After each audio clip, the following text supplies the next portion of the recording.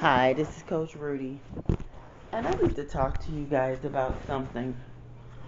There is a difference between a nurse and a CNA, or someone that just had medical uh, tech training.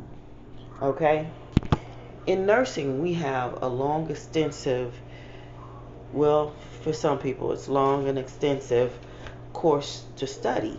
And at that point, we have a test to go through. And we go through several practicals and go to different hospitals with scenarios and different other things with scenarios.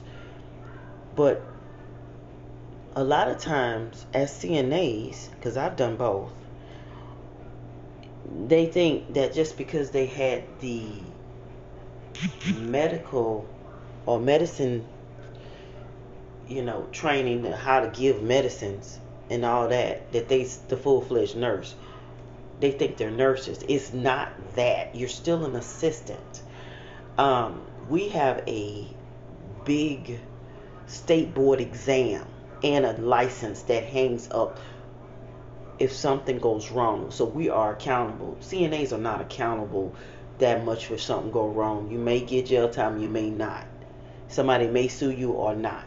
It's not going to go against your license where you'll never work again. No, you'll be able to get a job one day or another. So nursing is more serious than what people are putting it out to be.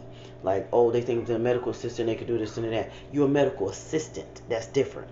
Just like by us being nurses, we can't say we're just naturally nurse practitioners, which means that we're close to a doctor status.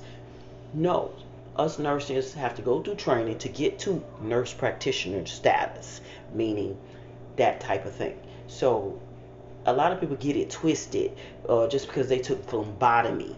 Oh, they did CNA, they're a nurse. No, they are not.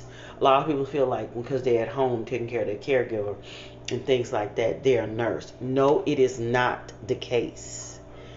Let me tell you, you have to go through medical, some type of nursing training that has close to a degree or not, but you have to have the state board exam and take it and be done it, because you're the ones that take the state board exams are the ones that's accountable when the doctor calls and such and so.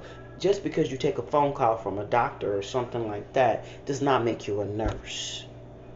Anybody can take a phone call from a doctor. You got to be able to decipher between what he's saying and determine if at that point, if what his recommendation is suitable for this patient or not.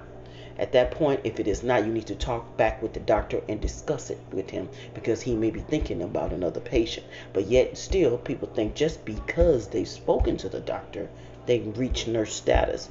Have not reached nurse status. It's just like these new artists, the old artists that are out there doing things, then the new artists came off from TikTok or Instagram or whatever. That is not the case. You got to put in the work. That's all I'm saying. It's Coach Rudy. Talk to you soon.